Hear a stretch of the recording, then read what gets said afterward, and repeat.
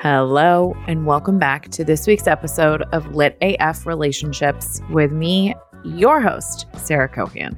I am a relationship and communication coach, and every week I look forward to bringing you episodes about creating secure relationships, both romantic, platonic, career-focused, all the categories, familial, relationships of all types. And today, actually, what I'm going to be talking about is using the idea of what Atomic Habits author James Clear is really talking about with making 1% changes in your life and how those add up over time to make significant changes in healing your attachment style. So if you're new to attachment styles, actually what I would recommend doing is listening to episode 102, where I break down each of the different attachment styles and talk about their patterns and how they are in our relationships, plural. So go start there and then come back, because I'm going to talk deeply about different attachment styles and which 1% habits they can start to apply to start to get to secure attachment. I'm very excited about this episode. And of course, before I start, I always have my weekly check-in. And last week, I told you that I had so many things going on that I was so excited about. And I talked about jury duty, which was really interesting to me. And then what I didn't talk about was that my 1-year-old son had his birthday. And it was such a day. It was such a moment. It was such a punctuation mark on a time. And I can't believe it's just every parent always says it's the shortest year ever. And boy, were they right. It was the longest, shortest time ever. Time got real wonky, starting with pregnancy, really escalating during birth. Time just didn't even make any sense while I was going into labor. And then it continued to just be super weird while I was nursing a newborn and then becoming the mom of, I don't even know what the stage is between newborn and baby, becoming the mom of a baby who eventually became a toddler. I mean, it's just wild. You know what? Throwing the birthday party, I went into it with some intentions. I decided to keep the guest list smaller this year because I really wanted to spend time with the people that I just really love and want to have conversations with. People that I was excited to see, people that I would want to sit down and have a deep convo with. So that was really, really, really fun. Different this year. I usually do potlucks. Usually I ask people to bring stuff so that everyone's kind of pitching in. But I decided that we wanted to really, really host this one and have everyone be our guests. So we would have food ready for everyone. So it was an interesting change. And I have to say that it was a little bit more work for me and my husband. And we kind of divide, things differently. Every family is different, but he does childcare and I did the cooking and hosting. So it was just really interesting throughout the day to check in with myself and be like, okay, you know what? I'm going to take a break from cooking and I'm going to sit down and actually connect with the people that I have invited to be here. So it was really, really fun. It was a little bit outside of my comfort zone. I've kind of stopped hosting events ever since COVID and I've gotten really comfortable with that. So this feels like a good kind of push to get outside of my comfort zone. So yeah, it was super fun. We had a smash cake, which seems very popular right now for 1-year-old baby birthdays. He did not understand that he could just get into it. So he was delicately admiring pieces of the cake and then eating them very slowly. It was adorable. And then he immediately fell asleep right after eating the cake because he had skipped a nap. So that was our day. It felt like a true accomplishment. It was amazing. I brought family together that hasn't talked to each other for years. That was another accomplishment. It was beautiful. So now we're ready for year 2. We'll see what this brings. I mean, the first year's done. Now we're going into the next year. It's not that he's 2. I know how to count. I swear. Oh, all right. Thanks for listening. I got another update for you, but I'm going to save that for next week. Just a lot of parenting milestones this particular month. We're entering into Scorpio season. I don't know if you can feel that. It's a big shift. I'm excited. It's just an interesting time of year. Okay, so back to this week's episode. Today, what I want to talk about is how to use Atomic Habits to heal your attachment style. And today, I'm going to be talking about kind of the overall focus of Atomic Habits by James Clear. Fantastic book. It's been on like the top charts for like months, if not years. This is a really, really popular book. And I think it's so popular because it speaks to just kind of the desires of a lot of folks that want to make change in their life. So the book is phenomenal. James has such an interesting story. James, we're on a first name basis. Mr. Clear has such an interesting story of suffering from a really massive physical injury and repairing, and then taking the lessons that he learned about repair, literally physical repair, and using those to make big changes in his life. And now he's got this best-selling book. He offers programs. I'm sure he's like a major public speaker. So he's made some significant changes in his life. And I love what he talks about in his book.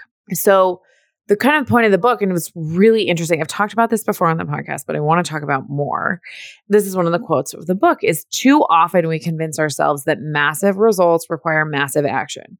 So we think that, we've got to put in so much work. And like, I often think about dieting when I think about big changes and using the willpower method, which is just like, I am going to willpower my way into not eating very much or only eating specific types of food and putting in that like massive amount of effort in order to see change.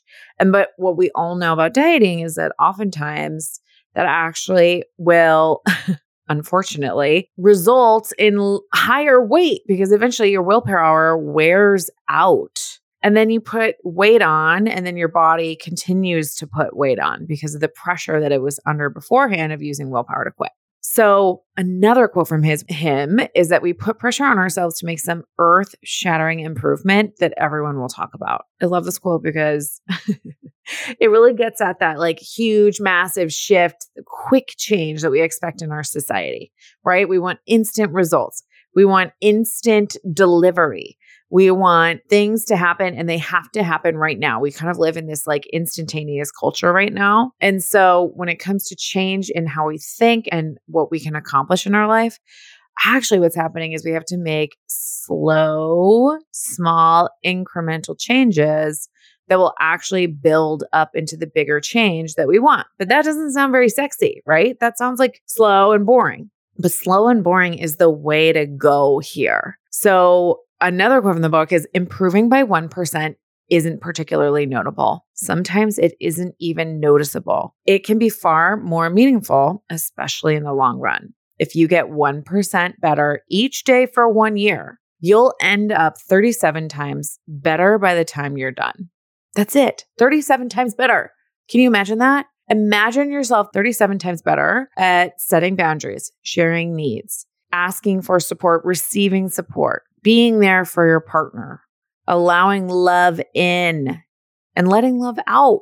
Just imagine if you could multiply that by 37 times. That is a lot of times. So in the spirit of Atomic Habits, what I wanted to talk about today is just breaking down what those 1% habits are for each of the different attachment styles. I'll share a personal story. This was actually really inspired by a recent fight that I had with my husband. And this is actually, really tied to my fearful, avoidant, insecure attachment type. So fearful avoidance will often experience growth as this massive, like if you can picture a chart, right? Like you got your X and Y axis, and then you've got your growth that's going up in a diagonal line. And fearful avoidance have a tendency to experience massive growth. They have such a high need for learning, and they have such a high need to feel better. And they're like, wow, these tools can help me feel better. And then all of a sudden, as soon as they have some growth, then they're going to have a little backslide. You'll see that diagonal angle go up, and then it'll kind of have a steep drop. It'll have a steep clip. And that can be so frustrating to the fearful avoidant because all of a sudden you're like questioning everything. Was that even real? What's the point if I'm just going to backslide? Can I even get back to where I was before? it's just a lot of questioning and fear around it. And so what happens is it's really important for the fearful avoidant to understand this cycle, because what happens is you've got a series of growth upswings followed by some cliff drops. But that just continues and continues and continues along your entire journey. But on my most recent cliff drop, which was last week when I was having a blowout fight with my husband, I was screaming so loud, I woke up my son from a nap. I was so embarrassed and I felt so ashamed for fighting that way. What I realized through the help of my coach, because yes, I'm in coaching, I truly believe that everyone needs to have that sounding board. What I believe is that what was happening is that I was like, no, I need to see massive change in this area and the way that I fight with my husband, when actually I just need to say, like, what is that 1% habit that will put me in the right direction of secure attachment that will then add up this year to 37 times better? Think about that. So I'm going to start with the fearful avoidant category. So the 1% better for the fearful avoidant is to take that one step towards trust. Trust is the biggest issue for the fearful avoidant. They also struggle with boundaries. So think about what in one of those two directions, we're going to put one more foot forward in building trust. And I'll give you the secret to build trust. With someone else, you actually have to build trust with yourself first. And so oftentimes the best way to start to build self-trust is to have congruency. So how you set up your day, how you plan your day is then how you act out your day. Or if you say like, okay, if I'm feeling bad, I'm going to go home instead of going out with friends. That is building congruency. You're standing up for yourself. But another great way to do it is to set boundaries. So if you find yourself in situations where you're not setting boundaries and instead you have this like buildup of resentment towards others, what you can do is start to do the 1%. 1%. Think of 1%. What is the 1% thing that you can do that will start to set that boundary that you've been needing to set for a long time? And usually what the 1% is mapping out what you would say, how you would say it, practice saying it. You don't even have to say it because that's 5%. Do you see how the 1% is just, okay, today I'm just going to think about what I would say. Today I'm going to start to dialogue to myself how I'm going to set a boundary. And then tomorrow, the next 1% is practicing that dialogue out loud with myself. And then the following day, the next 1% is letting the person know that you're working on setting boundaries. So you're not even setting a boundary with them. You're just letting them know like, hey, I'm doing a new thing. I'm learning how to set boundaries. So I just want to let you know that so that, in case it comes up, you're not totally surprised and shocked. You see what I'm saying? Like each day you're just doing 1%, not 5%, not 50%, not a drastic change. Not a complete 180. We're not doing 180 degrees. We are doing 1%. This is this pace at which your subconscious moves, honestly. And if you try to move faster than that 1%, all these fears are going to come up. All of these red flags and like trigger responses are going to come up. Your brain's going to be like, this isn't safe. Don't do this. And then you're just going to abandon ship because it's not going to feel good. So this 1% actually brings you closer to your goal in a slower and more acceptable way for your subconscious. Okay, moving on. The anxious preoccupied is similar to the fearful avoidant. So I'm going to give you two paths here. The 1% for the anxious preoccupied, first one is to turn towards themselves to regulate. So oftentimes the anxious preoccupied is looking to someone else to help them regulate. They're looking to someone else to help fix their problem. They're looking to someone else to help make them feel better. They're looking to someone else, that connection to tell them that they're doing a good job. And what I want you to do here is the 1% of actually turning towards yourself and giving that to yourself. So what would be the 1% of that? How can you spend 1 minute turning towards yourself today instead of someone else? So maybe that could be a 1 minute meditation, 1 minute of journaling. You can use your notes app in your phone. 1 minute of recording a voice note to yourself about how you're feeling that day. That's all it is. That's the first percent. It's just saying what's here. The next 1% is going to say, I am acknowledging you. I'm here for you. What do you need? What's up? You can talk to yourself like this. I know it sounds very strange, but this is literally how I talk to myself all the time. What do you need, sweetie? What's coming up for you in this moment? How can I be here for you? Do you need a hug? I'm going to give you a hug. And then I give myself an imaginary hug on the insides, and it feels so good. So think about what that 1% would be for you of turning towards yourself first before going to your external environment for validation, security, safety, regulation. Think about what it is that you often go towards others for, and really think about how you can meet that for yourself. And then, of course, the second path is sharing needs and setting boundaries. So the anxious preoccupied often struggles with setting those. So think about how you can, again, in the same way I mentioned above for the fearful avoidant, how can you start to just do the first 1% of setting a boundary with someone? So follow those same steps. What would I say to them? The next day, I'm going to practice saying that out loud. Then the next day, I'm going to let them know that I'm setting boundaries. Okay. So regarding the dismissive avoidant 1% better. So the work of the dismissive avoidant is to start to get comfortable with emotions, which can be really difficult at first. Emotions were not safe for this dismissive avoidant growing up. So it's important to do this extremely slowly, which is why I love the 1% better solution here. So for the dismissive avoidant, what you want to do is to start to get in touch with your emotions. And I want you to think about what the 1% is starting from today. So maybe the 1% is starting to understand, like having a list of emotions and looking at them and trying to say like, oh, this might be the emotion that I'm identifying with right now. That will be the first 1%. The second percent will be exploring what that emotion feels like in your body. So, when I feel embarrassment, I feel it in the pit of my stomach. It feels cold. It feels like it's throbbing. Like just start to get comfortable with what the sensations of what the feelings, the sensations of an emotion feel like. And then maybe the third day is 1% better than that. You're creating a dialogue for what you would say to someone else about how you're feeling. I am feeling really shut down right now. And when you're starting to practice that dialogue, what you're doing is you're trying to say what you're feeling without blaming it on anyone else. You're just owning your feelings. So that would be the 1% better from the day before. And then eventually you're going to get to the point where sharing your feelings is second nature and you're totally able to open up to your partner and regulate with them and repair with them and ask for when you need alone time. That's like the direction that you're headed in. But right now, what you're doing is just starting to get a vocabulary together around what different emotions feel like in your body. And then the other one is to share needs. So I know for fearful avoidant and anxious preoccupied, I share a lot about setting boundaries. And so for the dismissive avoidant, what I would suggest is the 1% better for sharing a need.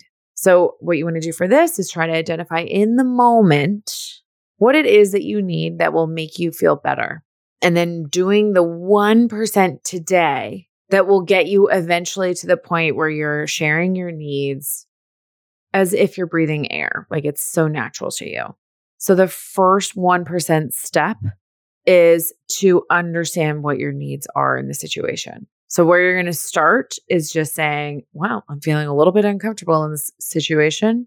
You know what would be great right now is fill in the blank, a hug, some validation from someone, words of affirmation, being able to remove yourself from the situation and have some alone time. That is totally okay for you to ask for. But just the first step, the first 1% is figuring out like, what is it that you actually need in the moment? And then step 2, the 2% better, the next day, what you're going to do is practice how you would ask someone to meet that need. So if your need is, I need some more alone time, what you're going to do is just practice a dialogue to say, I am feeling embarrassed right now. And what I need is just a moment alone to actually process what I'm going through. So you see how you're just practicing. And then maybe the third percent, the next percent is practicing saying it out loud. We're just going so slowly here. And then the next percent is sharing with your partner, hey, just want to let you know that I am working on sharing needs. I'm learning how to communicate, and I just want to let you know that so that you're not totally surprised when I come to you and I'm sharing a need and it's like totally out of the blue. So that way you're getting your person ready, whether it's your boss or your partner or your friends or your family, whoever it is, you're like getting them primed and ready for the fact that you're going to be showing up in a new way that they have never seen before. And then you're just going to keep going from there, right? Then the next 1% better is actually saying the dialogue that you've just practiced to yourself alone out loud to someone else. And then maybe the 1% after that is saying it out loud to someone else and then regulating by yourself after you do it. So whatever comes up, once you say it to someone, then you make a promise to yourself, okay, whatever happens, no matter how they react, I make a promise to myself to go to a room, usually by yourself. Again, that's totally okay to ask for, and process what is coming up for you in that moment. That is the 1% better. And then for secure, what I wanted to do is to make sure that you also had a 1% better. And my guess is that if you present a little bit more secure, you're probably here because you're either in a relationship with someone that has an insecure attachment type, or you're probably going through a breakup. Either way, welcome. Hey, we all need a little help. Am I right? And so for you, what I would say, the 1% better here is trying to figure out how you can support your partner in a way that they'll understand. So I think the 1% better is maybe learning about attachment styles. You can listen to this podcast. You can read a book. There's several different books out there. You can Google it. There's tons of blog posts out there about it. You can watch on YouTube. There's so many different resources where you can learn about different attachment styles. And then what you can do is you can say, okay, the next day what I'm going to do is I'm going to try to decide or decipher which attachment style my partner likely is so that I can start to speak to their biggest fears when I'm trying to have a dialogue with them so I can get ahead of that and actually make them feel supported. And then after you do that, what you're going to do is you're going to decide, okay, so now I know that my partner is anxious, preoccupied, and they get nervous when I'm not in communication with them. And so what I'm going to do is I'm going to make a commitment when they're texting me and I know I'm not going to be able to respond. I'm going to get ahead of it and just say, hey, just so you know, I'm in work meetings until 6 p.m. today, and I will respond to you as soon as I am able. But I just want to let you know that that's going on today. So please, don't be concerned. I'm still in love with you. We're still good. I'm just not going to be able to communicate until that time. And then that way you're getting ahead of their biggest fears and you're making them feel so loved and supported. It's so beautiful. And then from there, you're going to go from that 1%, 1%, 1%. So when you're in a conversation with them, how can you ask for your needs to be met or set a boundary in a way where they're not going to feel distance? Because when you set a boundary, the anxious preoccupied gets really threatened by that. And they feel like the boundary is taking away from their need for connection. So how can you make them feel so good about how much you value them and you want to spend time with them while also setting a boundary? So saying I'm unable to hang out with you on Thursday night, but please, I want you to know that I love spending time with you and I look forward to spending time with you at this date at this time. That way you're just making them feel they're really addressing my biggest fear. I just don't even have to worry about that right now. So that's one track you can take. And then if you're going through a breakup right now, what I would really suggest for the 1% better, because breakups are so hard. They're so hard.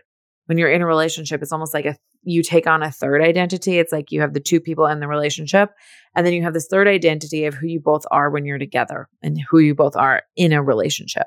And then all of a sudden, when you're going through a breakup, that just dissolves. It doesn't matter if you're the person that broke up or if you got dumped. That identity, that third identity is just gone. And it can feel so hard, so heartbreaking, so confusing, so dark. I remember my last huge breakup, I was just I have to completely rebuild who I am from the ground up. So what I would recommend for you to do is just start to think about who am I by myself in this life? You can, again, do that journal practice that I recommended above for the fearful avoidant and the anxious preoccupied.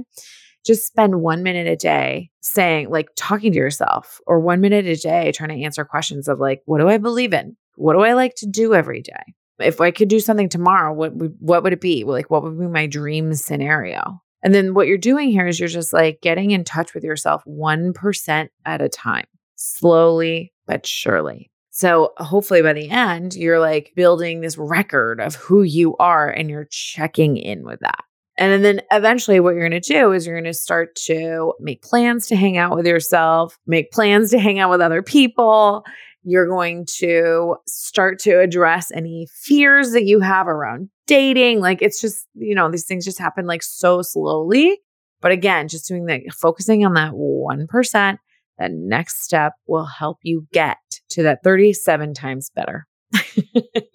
Okay, so that's all I have for you today. I hope that that's helpful in terms of just making a 1% decision, 1% better decision today in order to get you to the massive result by the end of the year. And I know you can get there. If you are interested in getting to secure, if you want to work on having secure attachment in your relationships, if you want to have safe, loving, supportive relationships where you are setting boundaries, sharing your needs confidently, I would love to help you. You can check out my program through booking a free discovery call.